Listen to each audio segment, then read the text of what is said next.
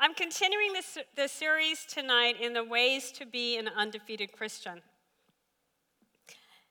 We all know that there's a struggle for the win because we're always pursuing the W.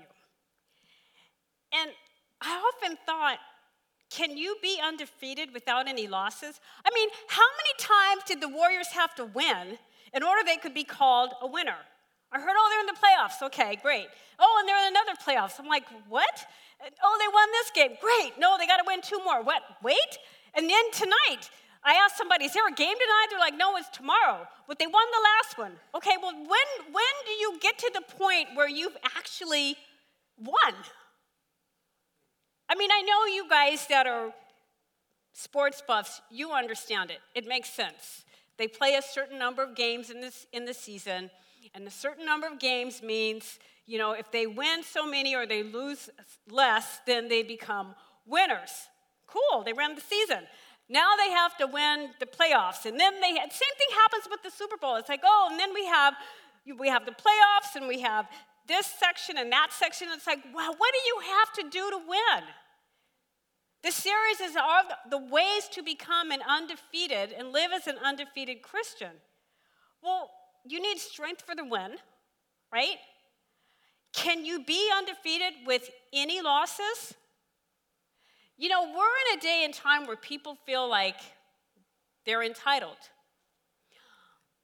When I grew up, I know I'm going to date myself a little bit here, but when I grew up, I went to high school for 3 years. So for some of you that can identify with that, you think, oh, wow, she's really smart. Yeah. For other of you might think, well, did she drop out? No. I went to high school so long ago that high school was only 3 years.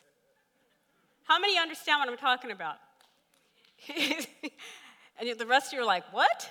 Yeah, it was your sophomore year, your junior year, and your senior year, because junior high school was 7th, 8th, and 9th.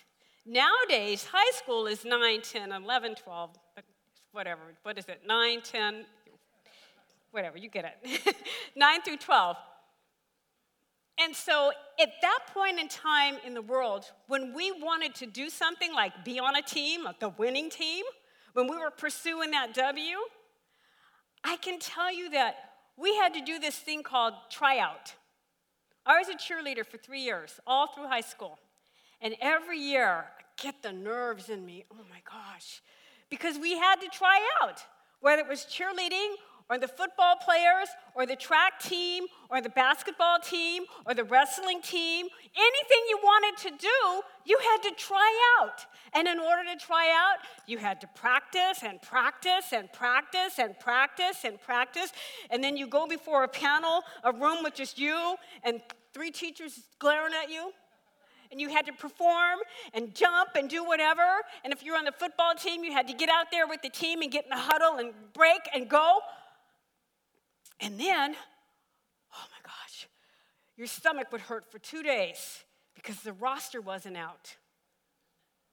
You had to wait for the roster to be posted outside the gym to see if you made the team, to see if you made the cheerleading team, to see if you made the football team, to see if you made it. The roster had to be posted in order for you to know if you made it. You didn't know if you made it until somebody said, okay, we approve you and you made it. How many understand what I'm talking about? How many old people do we have in here? I don't know, how dare you? Nowadays, you go to the team and you say, here I am, I signed up. And you're on. Well, how are you ever going to learn to be an undefeated Christian if you don't have to go through those hard times, if you don't have to figure out what you need to do? We're going to talk about that tonight.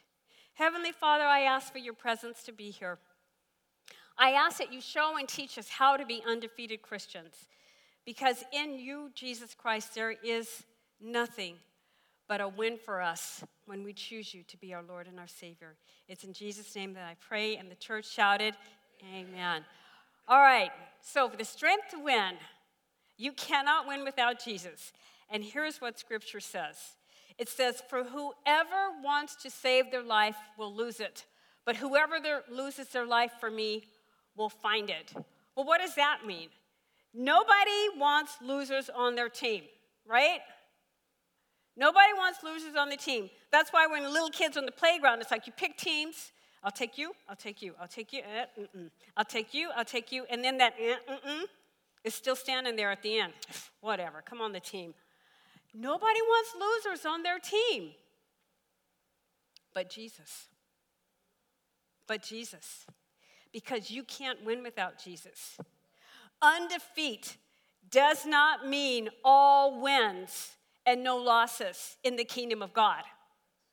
Generally, if a team is undefeated, what does it mean? They never lost. But in the kingdom of God, in order to be an undefeated Christian, you have to have all losses. You've got to lose everything. And you only need one win.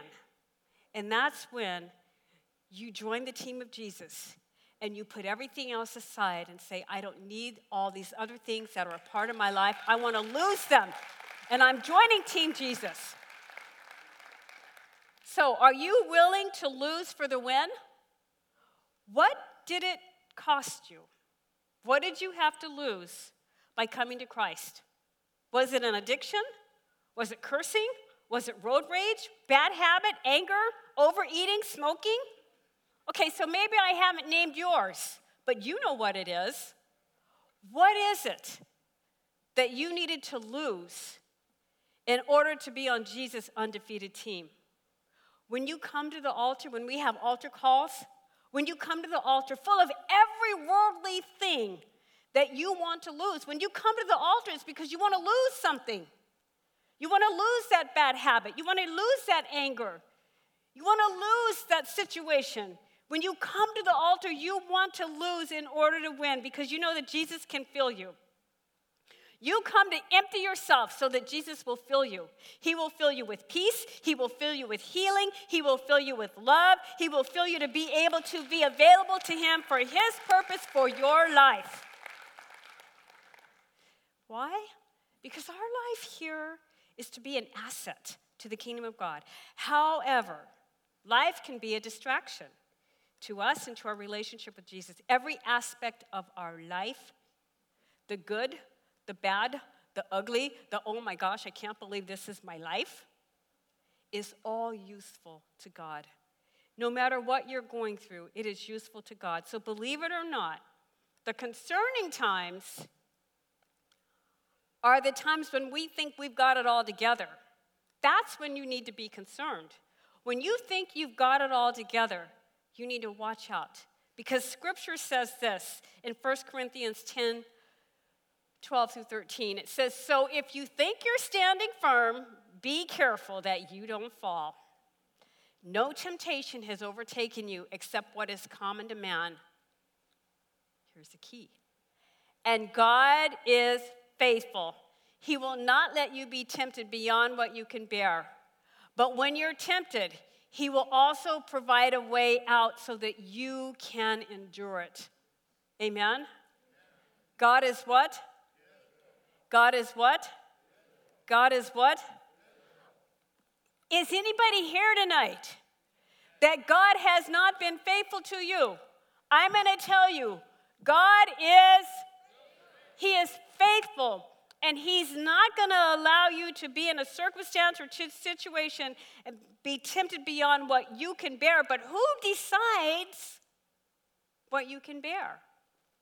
That's the problem. And that's the question. Jesus is the answer, but we take it upon ourselves to determine that. He says, but when you are tempted, He will provide a way so that you can endure it. Would you prefer not to be tempted at all? Our preference would be, and God is faithful, and He will not let you be tempted. I have a slide for that. Slide 4. That's how we want Scripture to look. We get into God's Word and we read it, and then we read what we want to read out of it. His Word says, God is able and He will not let you be tempted beyond what you can bear. But when we read, we stop. And we want to change the grammar. And we want to say, God is faithful. He's not going to let me be tempted. That's not true. That's not true. He will allow you to be tempted. But he's not going to allow you to be tempted beyond what you can bear. I was tempted at a very young age. And it has lasted through my life through all these years. There was something I really wanted for my birthday when I turned 10. I wanted it really bad. And here I go, I'm going to date myself again. You guys have to forgive me for this. Back in the day, when you bought Avon, how many know the Avon lady used to come to your house? Remember that? The Avon lady, the Fuller Brush man, all those people, they would just come to your house. Well, the Avon lady used to come to our house every other week. And I'd sit with my mom and go through the book. And they had all these cute things for little girls. And I wanted something. And I wanted it for my birthday. And I told my mom that's what I wanted. No big deal, right? 2 weeks later, the Avon lady came. 3 days before my birthday. I wonder if I got it. Did she get it? I don't know. I got to see. No. I'll wait for my birthday. No, because if I look now, it's going to ruin my birthday. No, I got to know. Why did I really need to know? What difference was it going to make? But it did. It made a difference. I got tempted. I peeked in the bag. And it was there. Do you think I was excited? I was like, oh, thank you. Mom got it for me. Not at all. I felt horrible. Felt awful. To this day, I have never forgotten that. You can give me something today, either wrapped up in a pretty bow or in a bag with nothing to camouflage it. You can give it to me and say, this is for you, but don't look at it until XYZ day. And you know what? I won't look at that bag at all. I don't care what's in there. I won't look at it because I ruined it for myself. And that's what happens to us. We decide what we can and can't be tempted in doing, and we ruin things for ourselves when God's got something for us at a specific time. When you're tempted, you need to understand what's happening. When you're not tempted, you're in control. God wants you to have a good life. And if he says, these are the things that I need you to do at this particular way and this particular time, don't get tempted to get ahead of God because he's in control, not you. And the minute you take control, you're going to ruin it for yourself. We are not supposed to be in control. We're supposed to wait. We're supposed to watch. We're supposed to be warned. Don't you wish that there was some way, somehow, something could tell you when there was danger coming around? When there was danger coming around, there was a show that used to be, they would tell you, danger was coming around. Watch this video clip and you'll understand what I'm doing and what I mean. You old people will know this very well. Danger was coming around. Watch this clip. Danger, warning. Danger, danger, danger, danger, danger, danger. Warning, warning. Danger, danger. Warning, biophysical experiments extremely dangerous to Earth people. Warning, do not open inner door. Warning, warning, collision, collision. Danger, danger, danger. We are on a collision course. Would you just stand there? Do something? Don't you wish there was something, somehow, some way, somebody could tell you when you were in danger because of something that you were doing on yourself? In the world, compromise is supposed to be a natural way of life. What? Yeah. In the world, compromise is a natural way of life. How do I know? They have these things called BOGOs. Buy one, get one. Either get it free, get it 2 for 1, get it whatever you want, but get more. That's what the world is telling you. You may have a budget for something, but the world says, no, get more. Get more. Get more. Get more. Get more. You don't need to get any more. You don't need to get more. What is your challenge? What is your challenge? What is your choice of compromise? What is tempting to you? What's your overindulgency? What's the negative characteristic that you want to shake? On our own, we're weak. I got a bag of chips here. See, some of you think that I have this bag of chips because I'm tempted by chips, and I'm going to start eating this in front of you. Yeah, I thought about that. But actually, it's chocolate for me, so I didn't bring any because I would have been eating it up here. But what is it for you? And this is what the world tells you. How many know what the slogan was when Lay's potato chips came out? Bet you just can't eat one. You know why? Because they want you to get more and do more and not have any temptations and not have any restrictions and not have any boundaries in your life. I bet you can't eat just one. Well, they're right. That's why I won't open the bag, because I'll stand here with my mouth full and I'll be eating these chips. But too often we stumble through life to satisfy ourselves, to meet our own needs, to live comfortable without pain and suffering. And although there's nothing wrong with those things, we need to understand that Jesus Christ is the source. The source, not a source. He is the source. So what are we supposed to do? How do we live undefeated? Trust God's goodness. Say that with me. Trust God's goodness when things are good. They're very good. Perhaps good isn't always good for us. Ever think about that? What we think good is can be distracting. What we think good is can keep us from God. Things are not always good, but God is. Things don't always work out, but they do work together for good according to His word. We need the positives and we need the negatives in our life to grow. We don't like those things, but we need them. We need the positive, we need the good encouraging things, and we need the negative things. We need the fertilizer in our life to grow sometimes. Sometimes it's those times and situations that we have to go through that seem like fertilizer all over us. And it's what we actually need to grow and get out of a circumstance and get out of a situation that brings forth the blossom, that brings forth the flower, that brings forth new life, that brings you to a new horizon. You need the positives and you need the negatives in your life in order to get you closer to Christ. Many get saved because things weren't good, right? But they were working together and salvation was the result. That's what I mean by that. See, the purpose of goodness of God is to bring us to our knees, to bring remembrance of what He is able to do. The Bible says it is the goodness of God that brings us to salvation. This scripture is an example of that. And we know that all things work together for good for those who love God, to those who are called to His purpose. It's all working together. God said it's not by might and it's not by power, but it's by my Spirit, says the Lord. His mercy is new every morning, and His playbook is new every day and is designed specifically for you to win. I'm a winner. I am a winner. Can you say that with me? I'm a winner. I'm a winner. I am a winner. I want you to say that and get that in your spirit. I am a winner.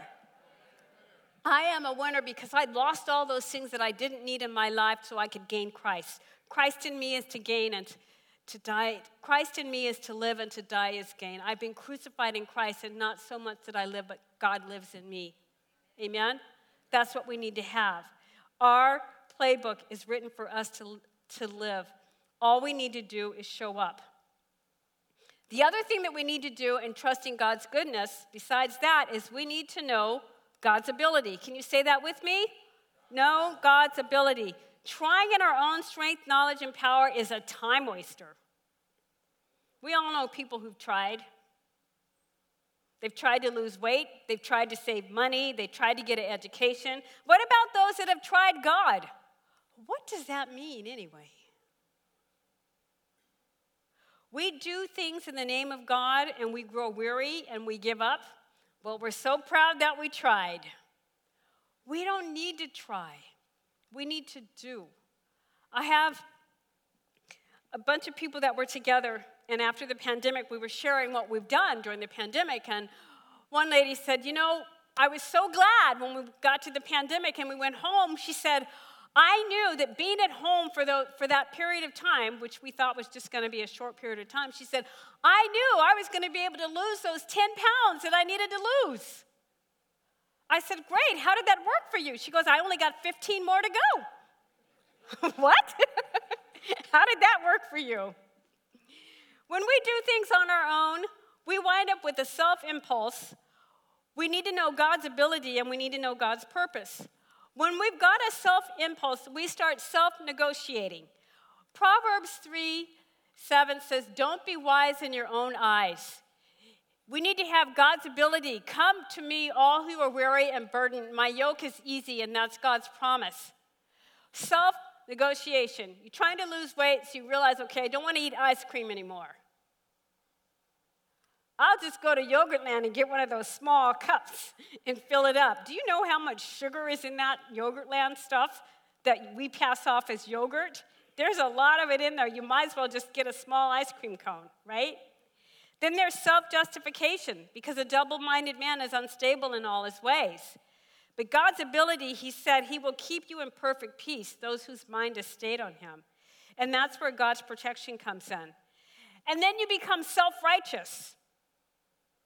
Moses did that.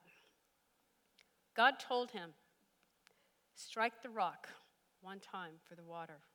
And Moses said, I know how to do this. Pow, pow. He smote the rock twice. What did God say? Do it once. But he got to start negotiating, justifying, and self-righteous. He decided he knew what to do. But God said, I am the Lord your God, and apart from me, there is no other God. That's his authority over each and every one of us. So what do we need to do? We have to keep things in perspective. There are pre-designed boundaries in our lives that have limits and that have the value for us on the playing field. And they're governed by the authority, by the protection, and by the promises of God. Perhaps temptation has knocked you down. And knocked you down, and knocked you down, and knocked you down, and knocked you down, and knocked you down, and knocked you down, and knocked you down, and knocked you down, and now you're so far down, the devil tries to count you out.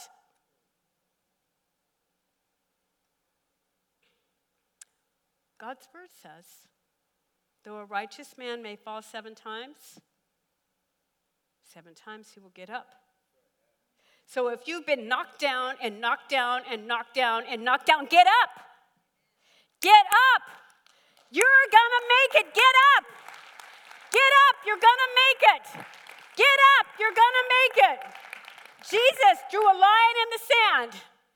He drew a line in the sand, and what we do is we get out on the playing field and we get comfortable in the game and we think we know the plays. We stop listening to the coach by reading his word, and we get up there and we're doing, this is a good game.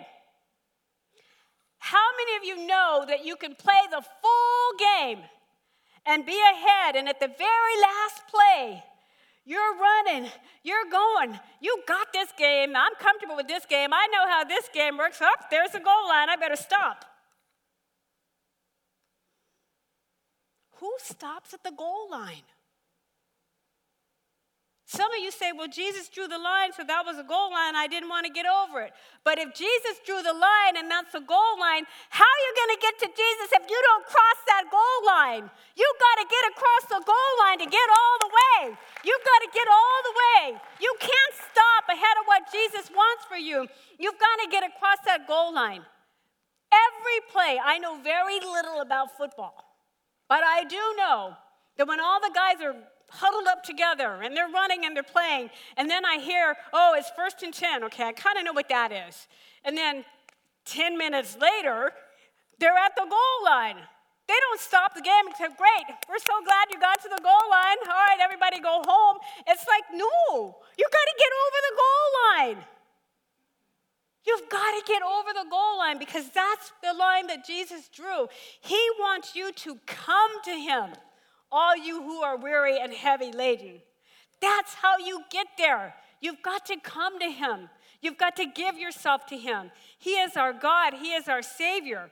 And you get in these situations and you realize, oh my gosh, I got to the goal line and then I went over the goal line. I was scared to go over the goal line because I don't want to go over the goal line. I mean, suppose this is the goal line. Well, I'm going to go down. No, you're not. It's like the man who fell out of the tree, and he's like, God, I need help. And God's like, let go of the branch. He's like, I can't let go of the branch. I'm going to fall. Let go of the branch. I can't go past the goal line. I'm at the goal line. That's the goal line. The line is there for a reason. But you've got to go over the goal line. You got to let go of the branch. You got to lose all these things that are with you so that you can win. That's the only way. And when you get there, you realize there's no points at the goal line. How many gets points for going to the goal line? Nobody. You don't get points. You can play a full game, but you don't get any points if you get to the goal line. You have to go over it. You've got to go over the line. That's where Jesus is. And here's how you know, because there's a graph I hope you guys have set up to come up. There should be that graphic picture that's next. But you know that his word says that he sets boundaries for your life. That's where the goal line is. And scripture says in Psalm 16, 5 and 6, he says, Lord, you alone are my portion and my cup. You make my lot secure. The boundary lines have fallen for me in pleasant places, and surely I have a delightful inheritance. He set the boundary line. He set the line. You've got to go over the line to get to him. He set that. And when you're in a dark place, or you're in a hard place, or you're in a difficult place, or you're in a painful place, you'll go right up to the line and just say, I did all that I could do, but you've got to go over the line. And that's where you see that God set that boundary. God set the boundary for you. Jesus puts his hand up at that boundary line to keep Satan from getting to you. Jesus puts his hand up. Can I have that slide that's got the graphic on it, please?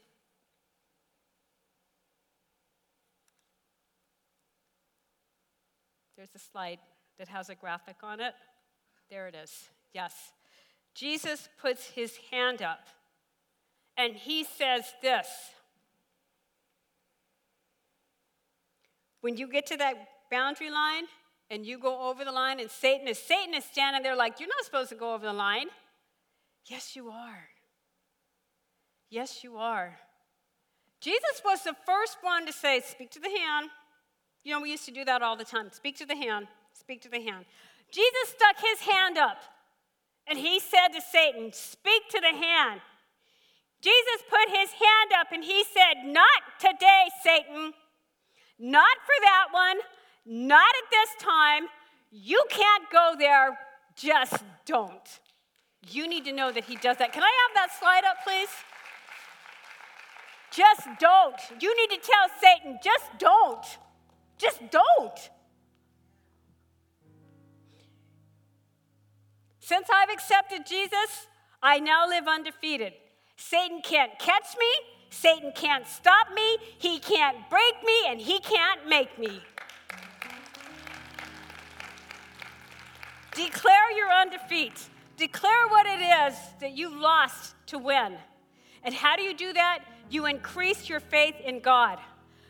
Increase your faith in God, because God recognizes and responds to us when our faith is exercised. Faith motivates to seek righteousness and holiness. Faith focuses in our lives on the glory of God being able to shine through our lives. Having respect for the Lord. In the examples that we make of the situations that affect our lives and affect our lives on others, that's kind of where we talk about the BFF, where you realize everything that you do affects your life and affects the lives of other people. Bring your friends to faith. Bring them to the lobby after service so that we can meet them, so that we can meet you, so that they can feel welcome, so that you can feel welcome and you can feel a part of the congregation. You see, faith increases when we understand God's ways. And here's the key. When the enemy comes in like a flood, God will raise up a standard. God will raise up the standard for your life. Jesus said, anyone who intends to come to me must let me lead. You're not in the driver's seat, Jesus said. I am. Don't run from suffering. Embrace it. Follow me and I'll show you how. Self-help is no help at all. Self-sacrifice is the way. Self-sacrifice, Jesus said, is my way to finding yourself, your true self. What kind of a deal is it if you get everything you want but you lose yourself? We need to learn to trust God in all things, to wait on Him and to know Him. He will strengthen us, He will guide us, and He will show us good and perfect will. For what? For you to win. Say this with me. I am a winner. I am a winner. I am a winner. I am a champion. I am a winner. I am a winner. You say it like you mean it. Say it like you believe it. Say it like you want it. Even if you don't feel like it, even if the devil's got you down tonight, you need to stand up and tell him, I am a winner. I am. I am a winner. And you need to be able to tell Satan, get out of my life. I want to lose these things. If there's something in your life that you know you need to lose, I want you to stand. If you want to lose the anger, if you want to lose the habits, if you want to lose taking over your life for yourself, if you want to lose doing things on your own, if you want to be a winner, you've got to lose these things. In this game, every loser, when you lose the things of the world, becomes a winner. You can have losses every single day of your life except that one day that you accept the Lord Jesus Christ and you become a winner. There is no playoffs in the playoffs and then this league and then that league. I get so confused with that. I'm sorry, guys. I just do. It doesn't make sense to me. If I'm winning, I'm winning. Heavenly Father, Lord, I pray over your people. And I pray for the people that have stood here tonight that want to leave these things of the world here tonight. They want to lose these things that are hindering their relationship with you.